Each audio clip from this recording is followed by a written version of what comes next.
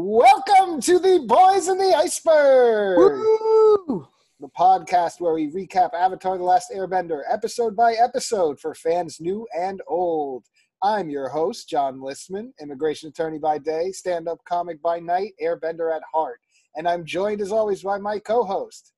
I'm Jeff Miller, TV writer, avid mind wanderer, and aspiring waterbender. How you doing, Jeff?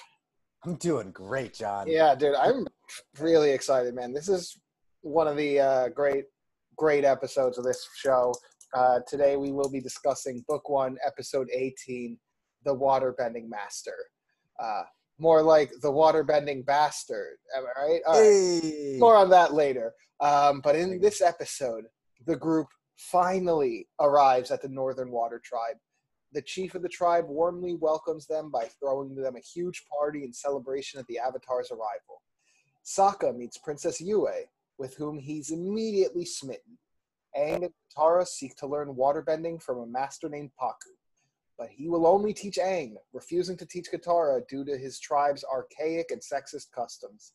When Master Pakku discovers Aang trying to teach Katara what he's learned in secret, he considers it an insult and dismisses Aang as his student unless Katara apologizes. Refusing to give in, Katara challenges Pakku to a fight. Though she loses, Katara proves herself a deservingly talented waterbender, and Pakku discovers she's the granddaughter of the woman Pakku was supposed to marry. He decides to teach her as well as take Aang back as his student. Meanwhile, Admiral Zhao hires pirates to assassinate Zuko. Zuko survives, and with Uncle Iroh keeping his presence a secret, stows away aboard Zhao's ship as the Admiral readies for a massive attack on the North Pole. Bro, just that synopsis, it's insane. We're gonna have this might be our longest episode yet. Let's see. This synopsis was not covering a 2 or 3 part episode. This synopsis covers one 22-minute episode of television. Unbelievable. Holy cow. And it's not too much at all. Not at all. Take it to the top. As Appa casually flies above the ocean's surface with Team Avatar on his back, SOKKA complains that Appa is flying too slowly. Aang, irritated, replies that they should all climb on Sokka's back so he could fly them to the North Pole. Katara tries to diffuse the tension, remarking that they are a little tired and cranky, owing to the fact that they have been flying for 2 straight days. As Sokka continues voicing his doubts about even finding the Northern Water Tribe, a group of waterbenders appear out of nowhere and ensnare Appa. Katara enthusiastically realizes they've found the Northern Water Tribe. At last, Hefe, we've made it from humble beginnings in the iceberg all the way to the Northern Water Tribe. On the one hand, as far as anyone's concerned right now, their Northern Water Tribe may very well still be just a myth. Another kind of scattered group of waterbenders who don't really have a central hub because we're just encountering them in the middle. That being said, it's also an indication of a very well maneuvered and strategically placed military, safeguarding presence that they were able to so efficiently and cohesively snag them. And Absolutely. Also, yeah, Sokka, you try flying all around the world on your back. Sokka, you're on a bison flying in the sky. Why are you so jaded? Okay, can you just take in the magic for a moment? Like literally everybody else on this planet has to travel either on foot or by horseback. They've only one person has invented air travel. Yes. So unless you've got a glider like those other folk, you're huffing it. You've got it pretty good, Sokka. Yeah, Sokka. What do you want to walk on ice? All right, I know you're a water native of the South, but let's chill. Well, I guess boat also, but still, yeah. True.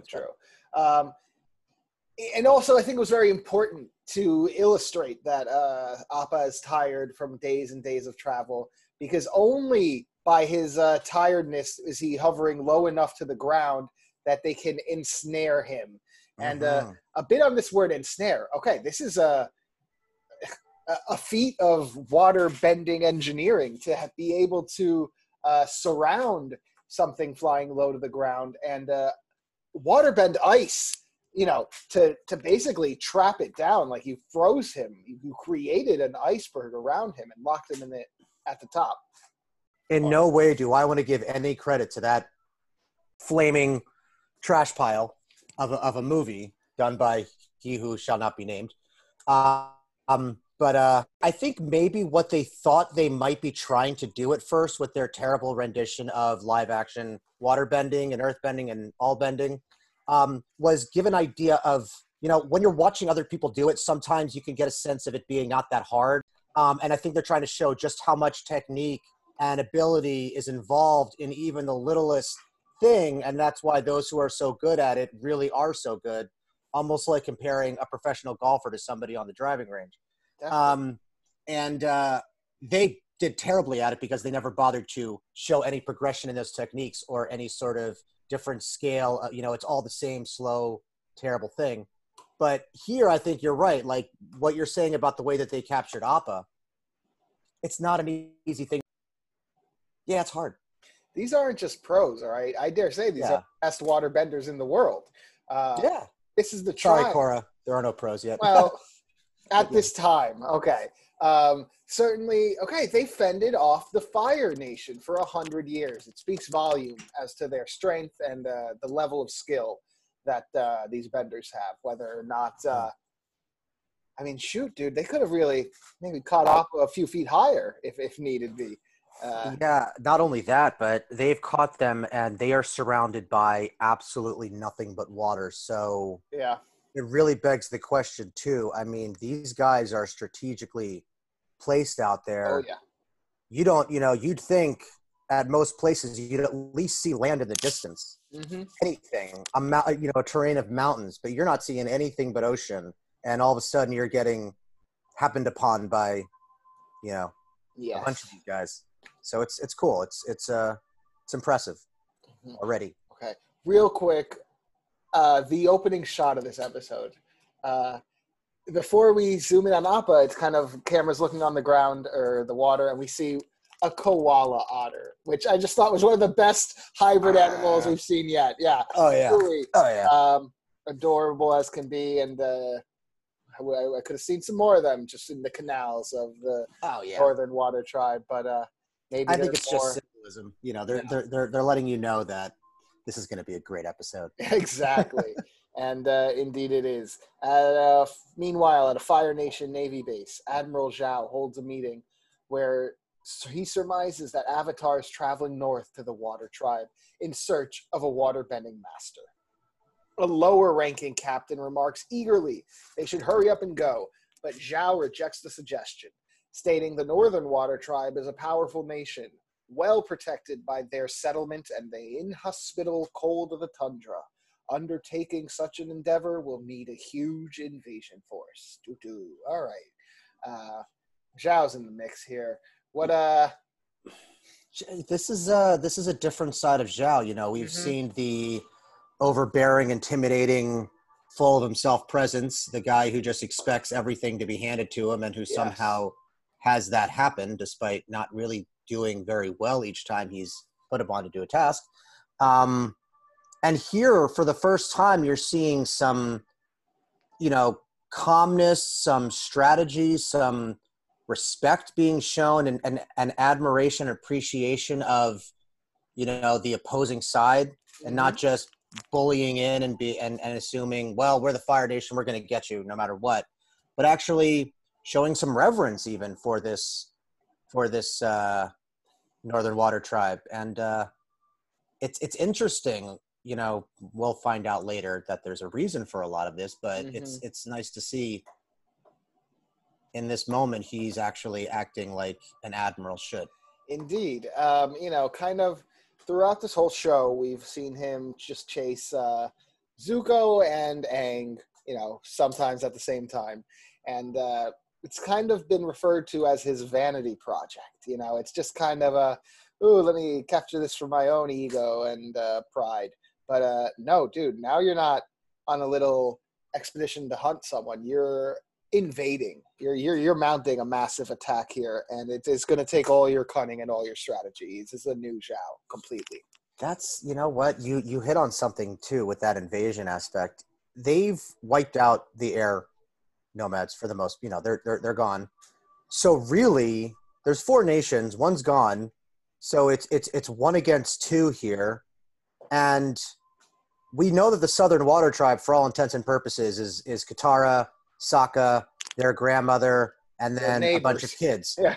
And, you know, we're just now, and we know that there's at least Bato and Hakoda out there with a bunch of Water Nation soldiers, you know, manning the waters. But we've really just seen a lot of scattered Earth Kingdom settlements. We know about a couple cities, but we really don't know what sort of a threat the Water Tribe still poses, if any, to the Fire Nations. You know, like no one's ever said the war's over. They're saying that there's still a war going on, so they don't consider themselves having won anything yet.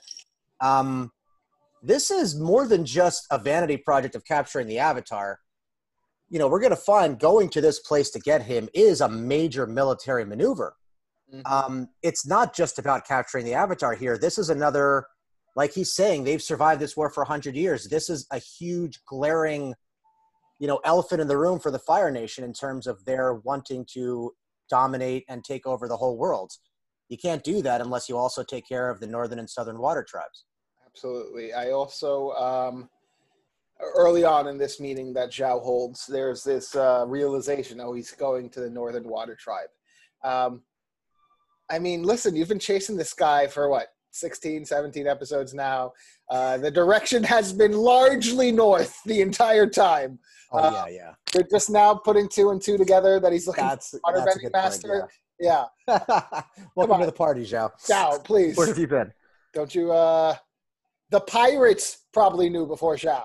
I mean, think about it. They're the ones that, with the scroll, I mean, they might have pieced it together. Because why else were the pirates so far up north? That's another conversation. We'll talk about that when we get there. But yeah, come on, Zhao. You're a little. You can pick up the pace here. But anyway, we'll get more on that very soon. Inside the Northern Water Tribe, the tribesmen escort Appa and his passengers into the city, protected on all sides by towering walls of ice. Waterbenders have to melt portions of the wall to allow entrance. As they are transported through the canals of the city to the delight and waves of its citizens, Sokka is entranced by a beautiful young woman passing on a boat. And he goes as far as to jump out onto Appa's tail to get another glimpse of her. As Katara remarks about the beauty of the surrounding city, Sokka murmurs, "Yeah, she is." Indeed she is. But all right, let's the entrance to the city. Okay. Oh my god. Dude, just like see, interesting. Did they melt the water? Okay, as is suggested in the description, or did they create a system of channels and canals? I mean, it's waterbending engineering here. Both. Is it both? I mean, yeah, it's kind of both, but right, because they can always freeze the water in the.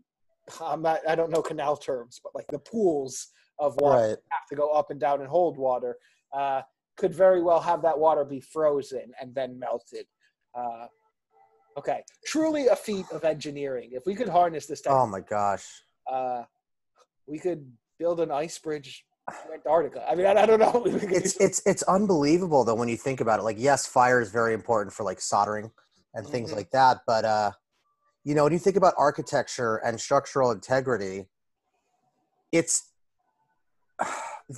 the water and earth kingdoms nations have so much of an advantage over the Fire Nation. And we're seeing here, you know, I thought of it as though by freezing, by using water in all its forms as ice and, you know, water, not all its forms, they're able to manipulate their entranceways and their protective walling the same way earthbenders do with their cities.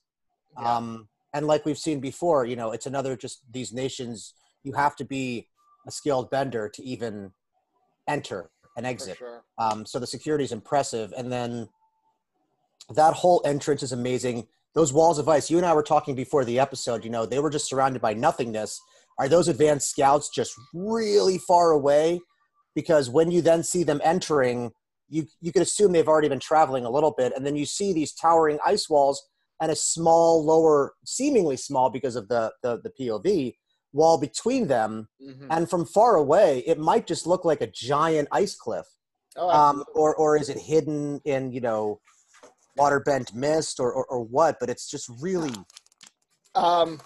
I mean, ice cliff. Yeah, I'm of the ice mountain, ice cliff, iceberg school of thought, because when they bend out a temporary tunnel, I mean, you just see the depth of this hunk of ice just really protecting the city and its inhabitants. It's really, it's like a tunnel through a mountain. It's just super impressive.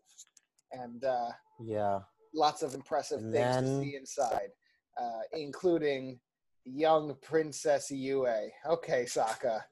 The greatest, one of my favorite love stories ever told in television. It's a beautiful one. Truly. And it starts off we'll see it again, but the amount of meet cutes between SOKKA and Yue in one episode of television is pretty great. Oh my god. I mean, should we talk about Yue or wait a minute? Well, we can wait a minute, but it's just I don't blame you, SOKKA. I think most young guys who see a girl their age who looks like that are gonna stop and be frozen in love. Yeah, I think Yue might be more worth your time than Aang right now. I mean, this is all right. We'll come back on Yue. In the meantime, later that night, the Chief Arnook is hosting a feast in honor of Team Avatar's arrival at the Great Palace of the Northern Water Tribe. Sokka and Katara are celebrated as family from the Southern Water Tribe, Aang as the Avatar. Also being celebrated is the Chief's daughter Yue, who has turned 16 and is now of marrying age. We recognize her as the girl in the boat Sokka fell for. She thanks her father and says a small prayer. At the feast, Waterbending Master Pakku and his students perform elaborate entertainment for those assembled, which delights Aang and Katara. Sokka is far more interested in the food at the banquet and Yue, who's sitting next to him. Their mutual introduction is followed by a long and awkward silence, broken by Sokka, claiming to be a prince of sorts in the Southern Water Tribe. An amused Katara mocks him, asking him what exactly he's the prince of, to which he embarrassingly replies that he's the prince of a lot of things.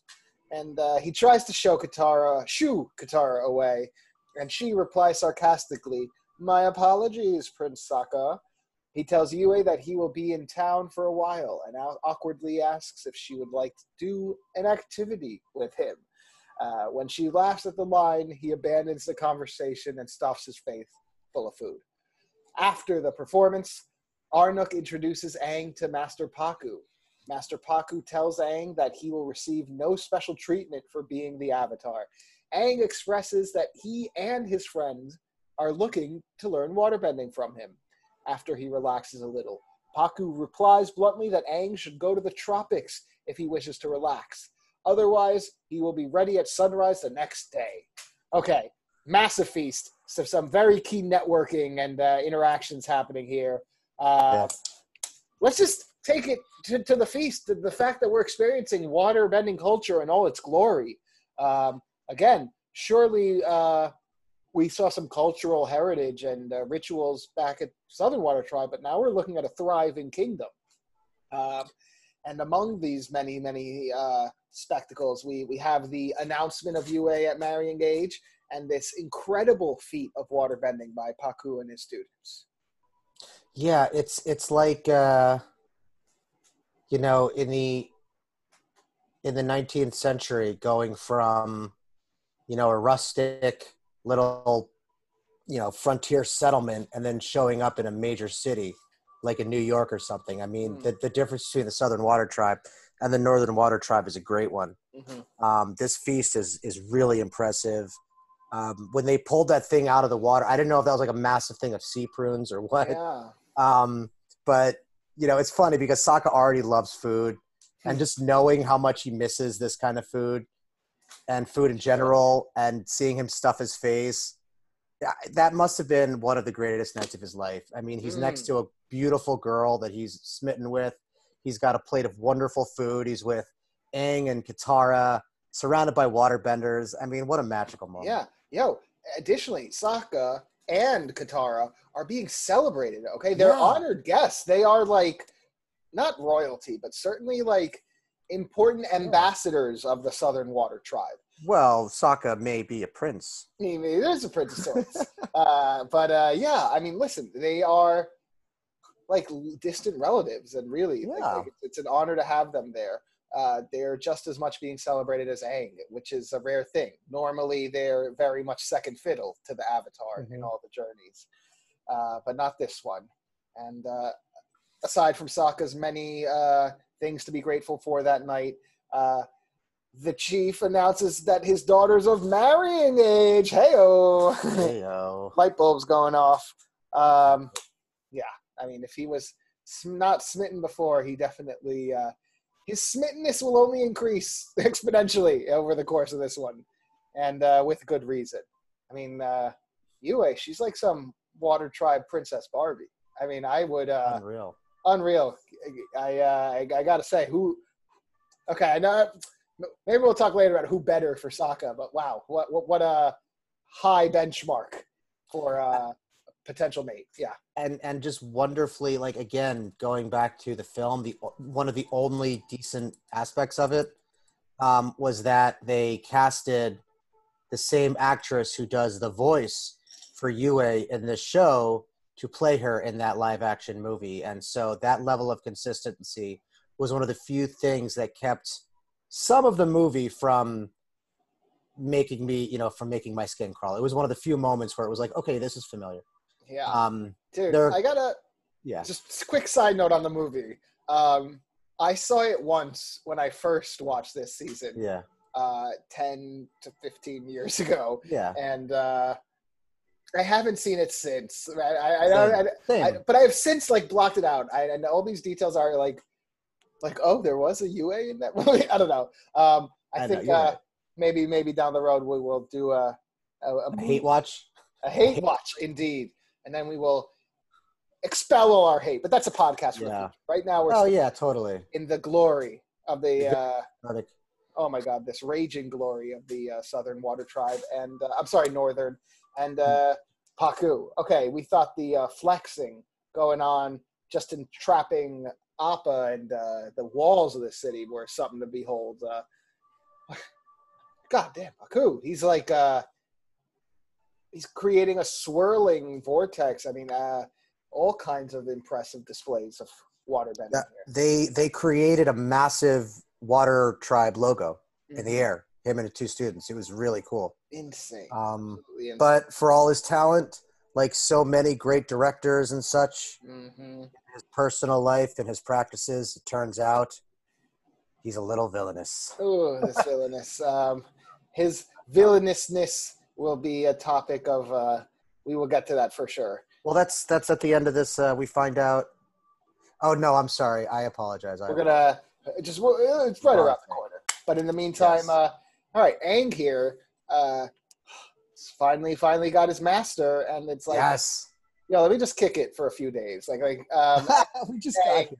Don't you remember the solstice? Don't you know the clock is ticking here? We really got to pick up the pace, if anything. I know. It's a little, I don't know. Yeah.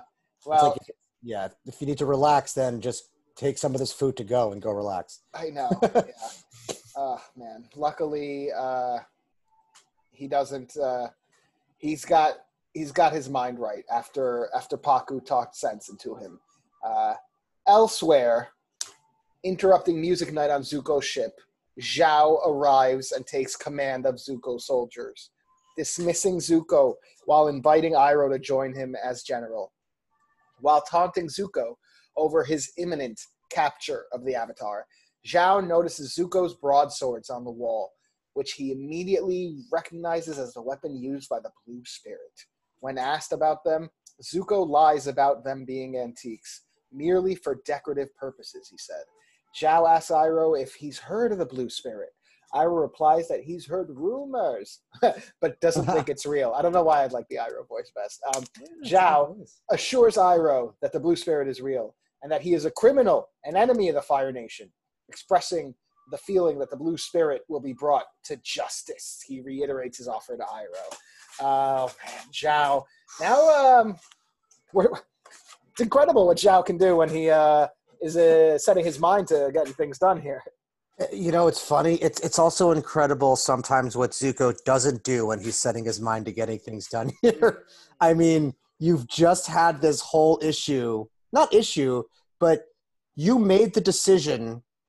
It was a risky endeavor, but it ultimately paid off to go in and break the Avatar out from captivity by Zhao as, you know, as the blue spirit for your own benefit.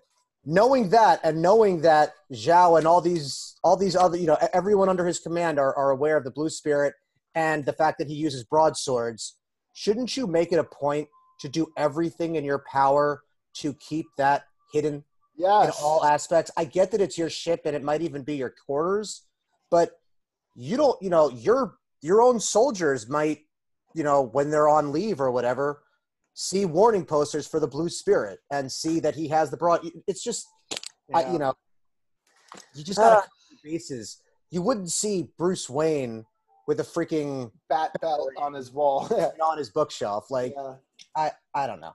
I know, but Zuko's no Bruce Wayne. He's more of a Joker. All right, that's nice. Yeah, that's but also a teenager. I know. Again, but anyways, but Iroh should. I mean, I'm pretty sure Iroh knows all about the blue spirit. He does. So why wouldn't Iroh be the one to be like, hey, put those away? Unless he figured, well, maybe somebody knew about them hanging on here before, and for them to suddenly be disappearing might make it look even more sketchy. I don't know.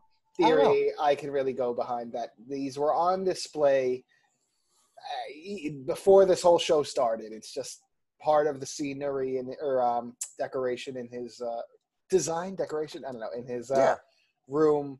So for them to not be there would be strange. Clearly, he didn't learn the broadsword the night he was the blue spirit. He has had to have practiced in his spare time throughout. So maybe good idea to hide them, but understand if they might have just been on the wall to begin with. Or if you have something that's been hanging on the wall for a long time and you're contemplating whether or not you should have an alter ego that uses a weapon, maybe don't use the same weapon that's been on display because it's already going to be associated with you, at least by those who know you. Just so true. I don't know. Although, dude, I wonder how many people go into his quarters. You know, it might be just a small handful of the ship's crew. I still wouldn't risk anything. You know, you can't trust anyone. No, not in this world. Certainly at the beginning, he, you know. Can't even trust people not to interrupt music night. I mean, come on. Don't they respect tradition? Music night. I love that there is this tradition on the ship that even a navy or a militaristic vessel takes the time for morale, okay, for culture and for general mental well-being to have a music night. I can't even get the words out, but like how impressive it is, the backstory and the mythology and the detail put into this expanded universe by Brian, Mike, and the writers and everyone involved in this show at all levels is just is meticulous and incredible. I mean, this is one episode. I don't even think we're 10 minutes into the episode at this point. Dude, it might be like 7 or 8. It's really, and we're seeing insane. Military aspects of both nations. We're seeing the advanced scouts, the architecture and detail and, you know, cohesiveness to even just allow entry into a city. We're seeing the culture, it's celebrated at this party. We're seeing this incredible water bending and all these different styles of it. We're seeing different elements of the culture in terms of what's being fed, the kind of entertainment that's happening, you know, this canal aspect of the city. We're seeing on the Fire Nation end, we're seeing this music night. We're hearing original songs that these guys are creating. I mean, there's so much that has been done either ahead of time or in the writer's room to when you go to write these scenes and plan this stuff out, when you have all this figured out, it makes it so easy. 100%. It makes the scenes write themselves because there's so much detail and there's so much to take in, and it doesn't feel crowded. That's the most incredible part. Yeah. At all. They have created 4 succinct, individual, and complete civilizations in their entirety. It's beyond impressive.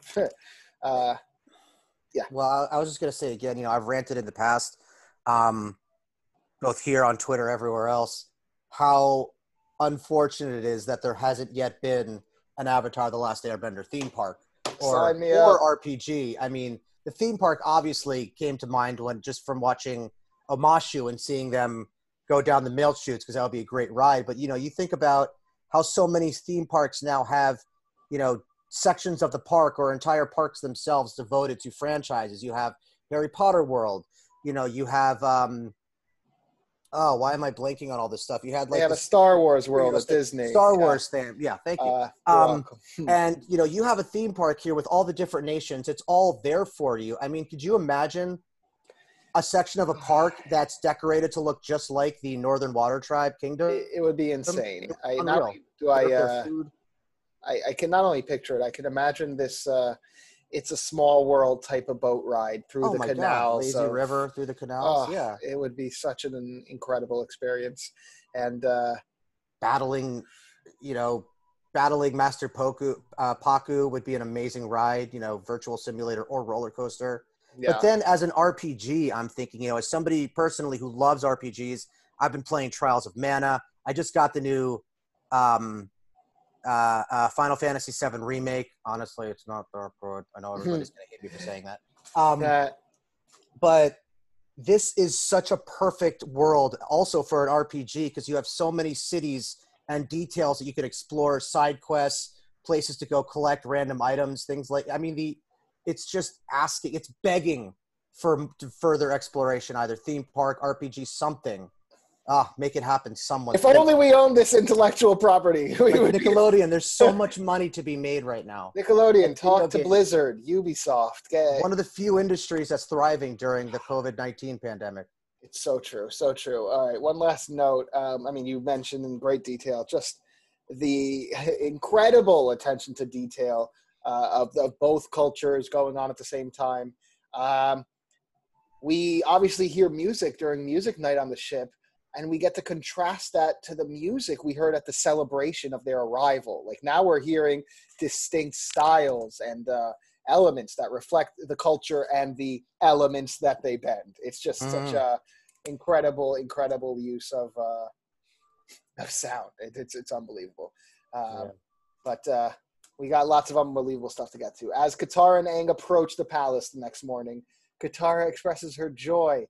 Finally, she's going to be able to learn from a real master. She's waited her whole life for this day. Aang introduces Katara to Master Pakku as the friend he spoke of, and they're shocked to learn that Pakku misunderstood Aang, assuming his friend was a boy. The Northern Water Tribe prohibits teaching women waterbending. When Katara protests, saying that there must be other women in the tribe who can waterbend, Pakku states the women will learn to heal with their abilities and advises her to go to the healing huts and learn from Yagoda. Angry, Aang refuses to learn from the master, but Katara urges him to stay, deciding that Aang should not risk his training for her. Aang reluctantly begins to learn from Master Pakku. SOKKA, in the meantime, catches up with Yue in the city and makes plans to meet her on a bridge above the canal that night, literally falling for her as he does. Oh man, let's just do SOKKA real quick. He is smitten AF. There is no... This is a teenage crush love to the max, and with good reason. Again, just so many meet cutes. Yes, indeed. But all right, far more important from this chunk of story is the Pakku and Katara. Why do they forbid women from waterbending? What happened 1,000 years ago in the Bronze Age of the Water Tribe to create some backwards tradition? This is really just a bunch of cultural traditional nonsense. Yes. Oh yeah. Yeah. I was very all right. I mean, I do like the character of Pakku. He clearly knows his things. He's a master, to say the least. He reminded me very much of the master in Kill Bill, Pai Wei, with just the intensity and the, you know, brutality is a strong word because it's a children's show and they didn't really, but no, dude, this guy would have smacked Dan, beat him with a cane every time he messed up a bet. There's no doubt. Nonsense. Yeah, no nonsense. He doesn't mess around. And man, okay. It's just so patronizing. It's really sad to see. You know, we personally know how strong and impressive Katara is, but this, you know, for everything that's great with this tribe and all the bragging we've done about it so far and admiration, this is a huge chink in the armor. And it's just a great parallel to a lot of unfortunate traditions that occur all over the world in real life and still do, that Very make much. no sense, completely backwards.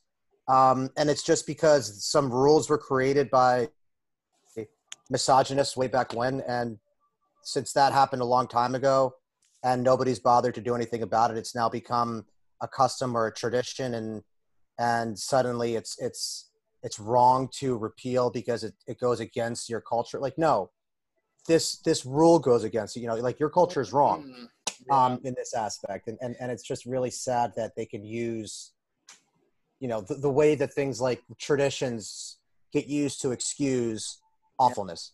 It's also important to note that this is an isolated culture. They're not getting any influence from anywhere outside the ice wall. So it doesn't even like they can't even imagine that something is wrong or could possibly be wrong, because it's all they know. 100 years of life being this way. And I mean, you got to wonder. I do give him some credit for teaching young female benders the healing arts of water. That's definitely something that's incredibly valuable as well. Yes. From I don't see why both can't learn both. But I know.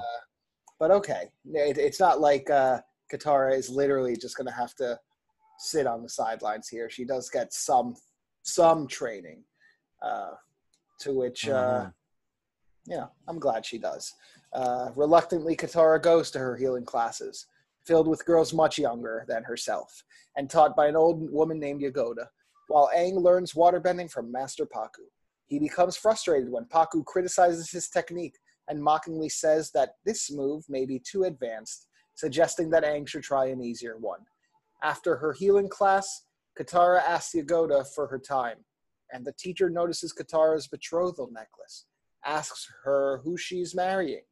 Katara tells her she's not ready for marriage, and the necklace was passed from her grandmother to her through her mother. Yagoda states she recognizes the carving and tells Katara she's the spitting image of Kana, Katara's grand, revealing that Kana was her old friend. Much to the surprise of Katara, Yagoda also states that Kana was born in the Northern Water Tribe, going on to tell her that Kana had an arranged marriage with a young waterbender, but mysteriously left the Northern Water Tribe without saying goodbye. Oof. Wow. Glad, finally some familial, some Ancestry.com, 23andMe happening, It's crazy. First of all, it's just so patronizing and insulting for Katara after everything she's done, all the experiences she's had, all that she's seen, and to then be relegated to some preschool class, learning to heal with a bunch of young little toddlers. It looks like, obviously they don't know any better, but I can't imagine what that must have what an insult that must have been to Katara, and for her to still be as composed as she was is very, very impressive and polite. And that revelation must have been wild. I mean, it's not exactly Leslie Knope finding out she was from Eagleton, but it's pretty wild. Yeah, it's more. Dude, it's learning that you were, not royalty, but certainly of this one or two steps away kind of to be the head bending masters. You know, for all we know, Katara could have been Pakku's great granddaughter or granddaughter. Yeah. Yeah. Yeah. A different Katara would have been then. Yeah. Meanwhile, Aang is not off to a good start with Pakku here. No. All right, Aang, playtime's over. I really, not everyone's going to teach you like Gyatso. You gotta really widen your mind here. I mean, dude, why? I don't know. I don't want to say cocky, but Aang, for someone who's eager to learn, is equally, if not more eager to flex how much he knows. Like the best students know when to just be quiet and listen. Well, I mean, honestly, I've been critical of Gyatso in the past, and so true. Thought I was being harsh, but yes, I did. He coddled Aang. Yes, he did. He's a sweet guy, and he's a very powerful airbender, but he coddled Aang, and he did him a huge disservice. Yeah. And I don't care how old he was. He knew what was going on in the world. There was attacks before that war was declared, while Avatar Roku was still alive. Yeah. I mean, you got to understand this stuff and not he did just as much harm as he did good with Aang, because he didn't give him any sense of urgency or weight of the importance of what was going on. Absolutely, dude. But yeah, dude, there's clearly so much important things going on throughout this whole world, especially up in the northern area. We got Zhao, meanwhile. He's contacted the group of pirates who previously encountered Zuko and Aang, offering to pay gold for their services, stating only, "I believe you're acquainted with Prince Zuko." When Iroh informs Zuko that the crew wishes him a safe journey, Zuko bitterly reveals his disappointment that they left, saying, "Good riddance to those traitors." Iroh invites him for a nightly stroll to clear his head, but Zuko remains sulking in his room. While Iroh's out walking, the assassination plan is put into action by the pirates, who plant explosives in Zuko's ship. Zuko hears something, and while investigating the ship, sees the pirates' iguana parrot outside a window, recognizing it as the lit fuse reaches the explosives. In the split second that the flames rush at Zuko, he puts on a fire shield that barely saves his life. Iroh, hearing the explosion and seeing the flames, rushes back to the docks to see the smoldering remains of his nephew's ship. Okay, Zhao, we know you don't mess around, but you also don't have to kill Zuko here. Yeah, he is the prince, even if he's banished. I'm just thinking about this, knowing what we know about Uncle Iroh and his past and what he's had to endure. Not knowing if Zuko made it or not when he saw that was just such a tragic moment when he drops to his knees. Yeah. And one of my favorite lines of the show, just because of the way it sounds, is "Careful with the blasting jelly." Yeah. For some reason, anytime I hear anything about jelly. Yeah, dude. We clearly know the explosive power of blasting jelly from the Jet episode. So it's definitely, a powerful explosive. And boy, did they have a lot. Like, this ship really exploded hard. Like, it's no non-bender could have survived that. Yeah. And Uncle tried to warn him, or not warn him, but he tried to just get him outside anyway. Yeah. Instead of sulking.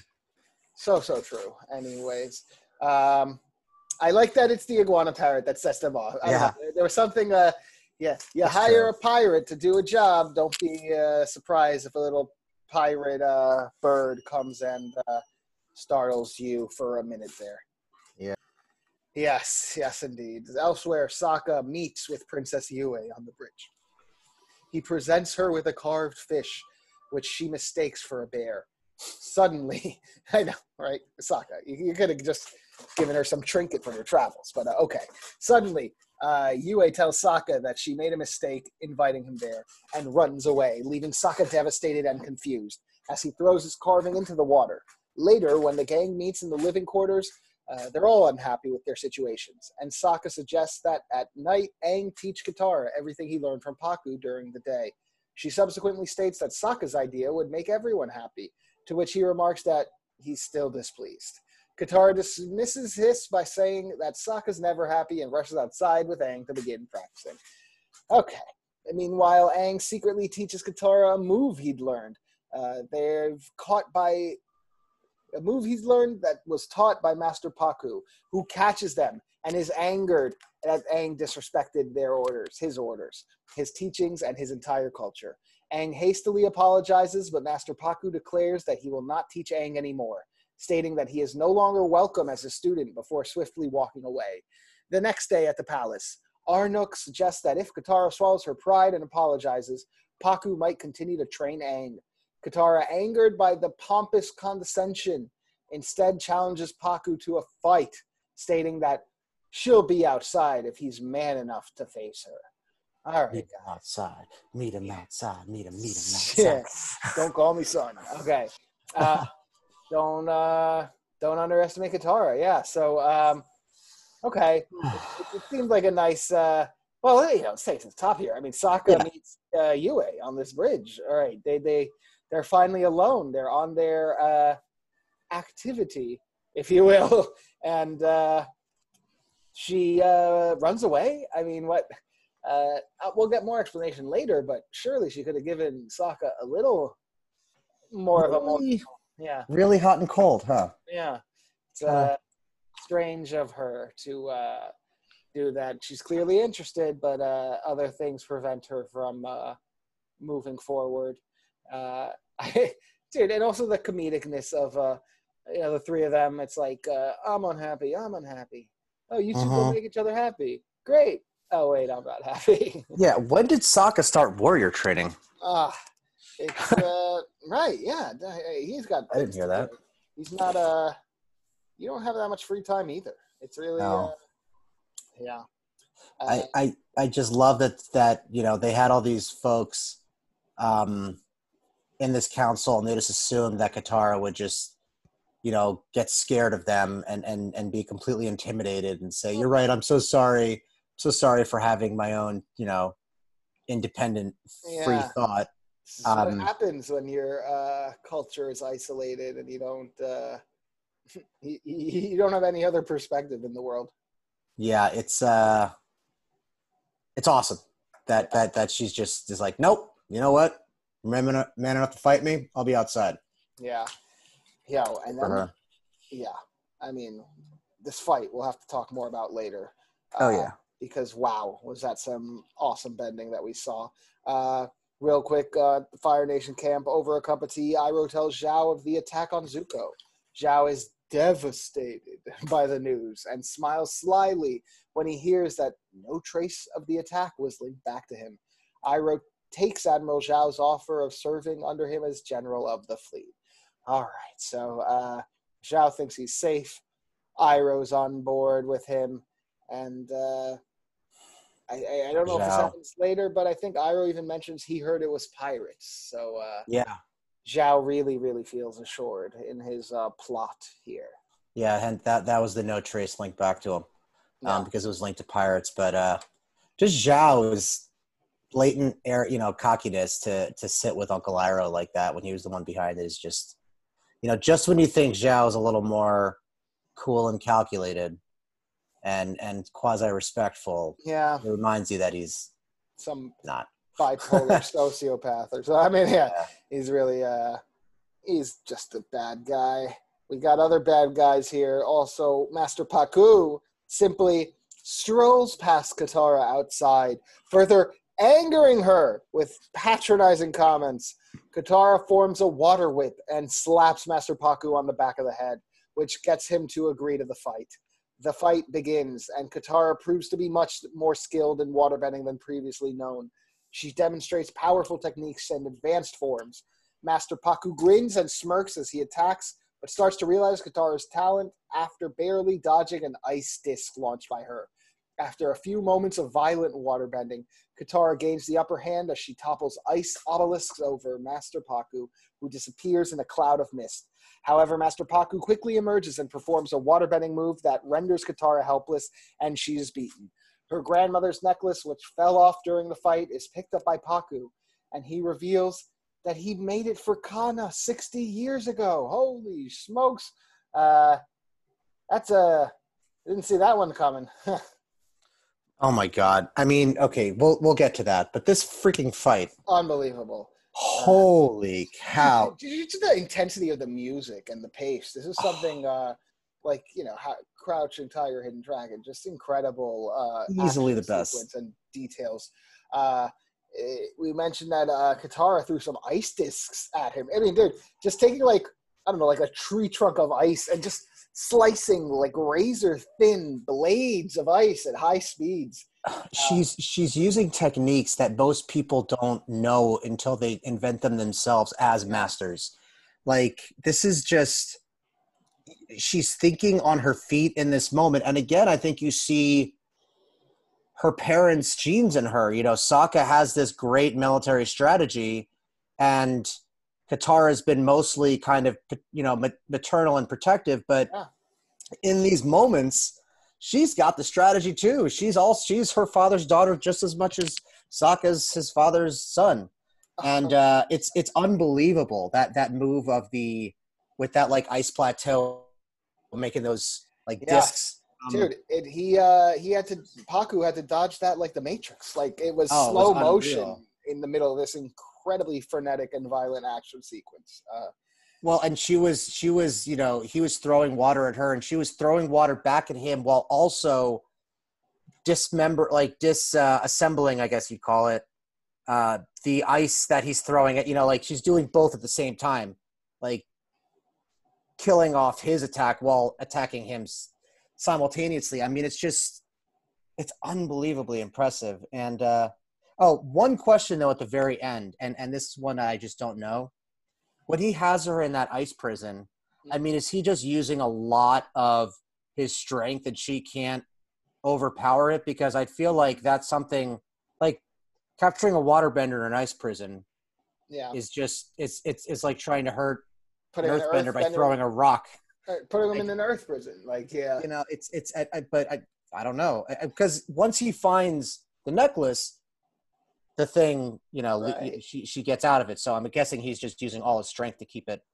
I think that whole thing is so cool. And even her, he must be. And then clearly Katara's fighting back, but the intensity of the bending and the thickness of the ice is too much for this young master to be. But wow, does everything change when Kana's necklace is discovered. Yeah.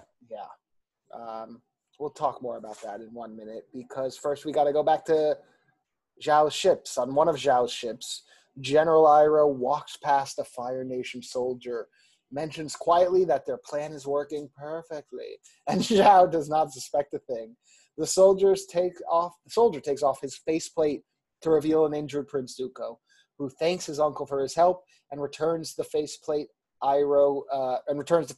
to his face. Iroh tells him to stay hidden until they reach the North Pole, as there he will have a chance of capturing the Avatar before Zhao does. Wishing his nephew luck, they continue on. All right, so I've watched and rewatched this episode.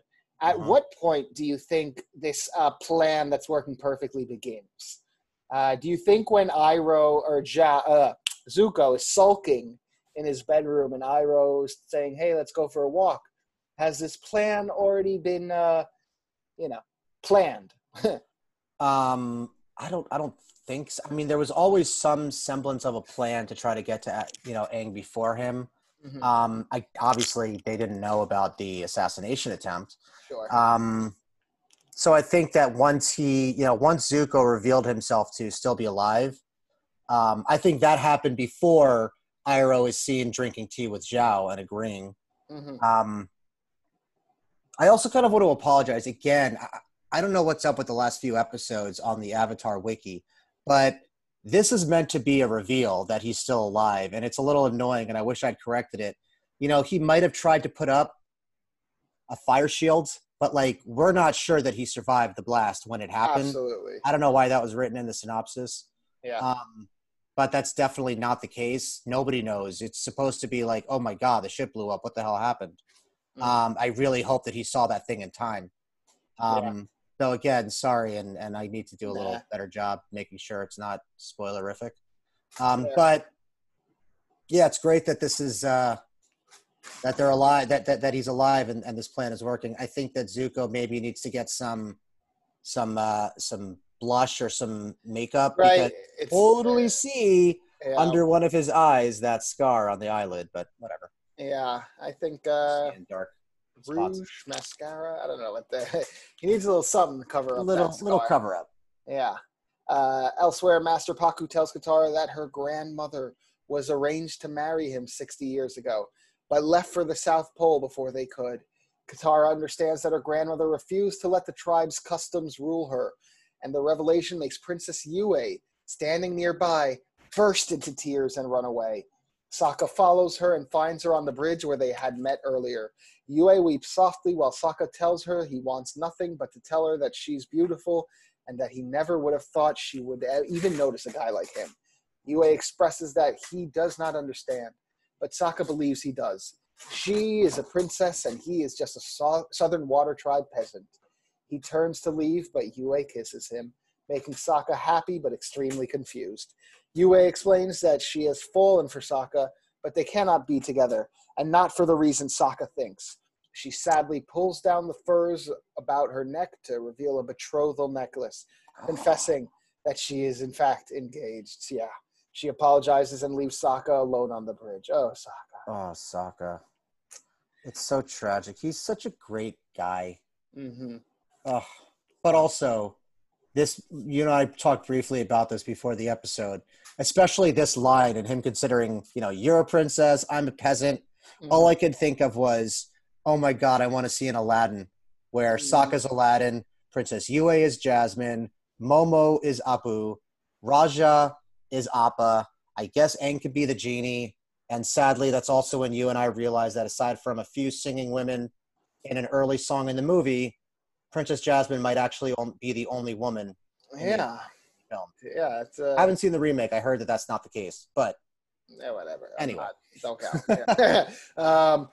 Yeah, I mean, truly. All right, but how about this story? Yeah, freaking Pakku was like this close to being Katara's granddad.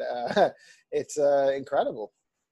And if that was the case, would Sokka have been? Would Katara's story have been the same? Would she have had her brother Sokka? Would they have been searching and found Aang in the iceberg? I mean, these are all important things. 100%. Without, sorry to interrupt, without Kana leaving the Northern Water Tribe, there's nothing. The boy is still in the iceberg. There is no discovery of the Avatar. He is frozen in an air bubble iceberg for... God knows how much. Like 100 years. It could easily be 100 more. And it is in fact this incredible, courageous act to stand up against the injustices in her culture that sets in forth many of the events that without we would not have this entire journey without. No, it's cool. It's very impressive, and it's good to see a payoff of somebody at one point in her life doing the absolute right thing despite the risk it posed. And while it didn't happen for many, many decades, however long, the payoff is pretty huge. That she's one of those who helped orchestrate the world being saved. Indeed. Hopefully. We have this incredible tale of standing up for what's right from Kana. And 60 years later, these cultural norms are still entrenched. Pakku lost the love of his life, and he still can't open up his mind a little to training a woman. It's I'm glad that's not going to last much longer. It is funny, though, because earlier, the healer, as soon as she saw the necklace and recognized it and looked at Katara, says, I can't believe I didn't recognize it earlier. You're the spitting image. if this was the love of his life, it's weird that Pakku didn't see any of her, or unless, maybe he was just so heartbroken that he tried to push her away and refuses to acknowledge it. But certainly recognized the necklace. Oh, it's one of a kind. Yeah. Yeah. And you know who else has a necklace? Yue. Oh, SOKKA. Yes. SOKKA can't win. Yeah. Either she's a soldier who can't leave her people, or a Kyoshi warrior that can't leave her people, or a princess that's already engaged. SOKKA just can't find someone for himself. It's too bad. He's such a good dude. Yeah. And he says, and believes it's because he's a peasant. He's not royalty. But like he is a prince of sorts. Like that's not just an empty statement. He like I understand there's no monarchy. Well, you're right. He is. I guess he'd be the patriarch of the. Yeah, he is very much the. He's a child, but he's the only. He's kind of the only fatherly figure that this village will have in a very short. Unless the soldiers return. Sure. Oh, but while they're away, yes. Yeah. I guess Sokka's away too, so maybe I don't know. The boy that needed to pee is now the father figure of this southern water tribe.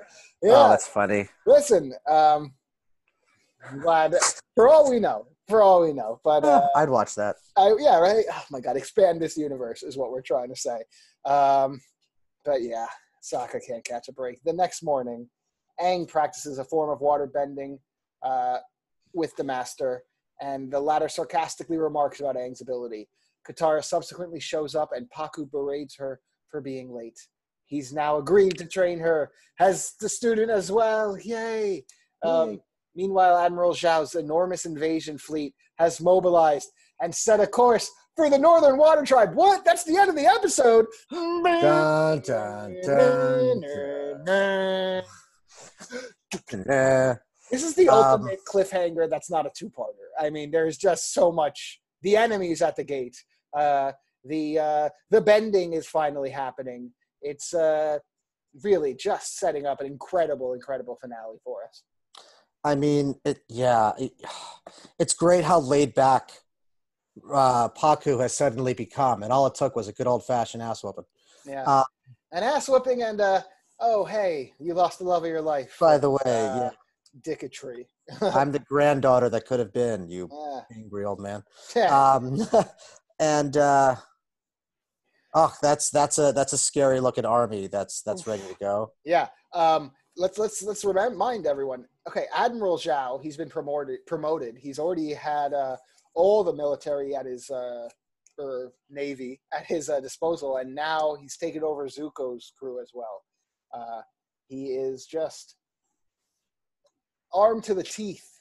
All right, this is I don't know. This is like when this is an obscure reference, but I know it well. Like when the British showed up to New York, which was New Amsterdam at the time, the fleet was just so ginormous that they didn't even fire a bullet. Like it was just something that the logical thing in many cases is to surrender. It's not always fight till the last man. It's an impressive feat. Truly, there are some Fire Nation kind of forces everywhere that are kind of keeping the rule, but every like non-stationed firebending Navy member is here. It was something that was touched on briefly earlier, but about the pirates and moving around and you wonder how much time is passing between like meetings and commands being given and then the arrival of these ships and the pirates, and are they kind of independently doing things, or are they just able to get there that quickly, or is their navy that big that they can just take a huge amass a huge invasion force in a short period of time?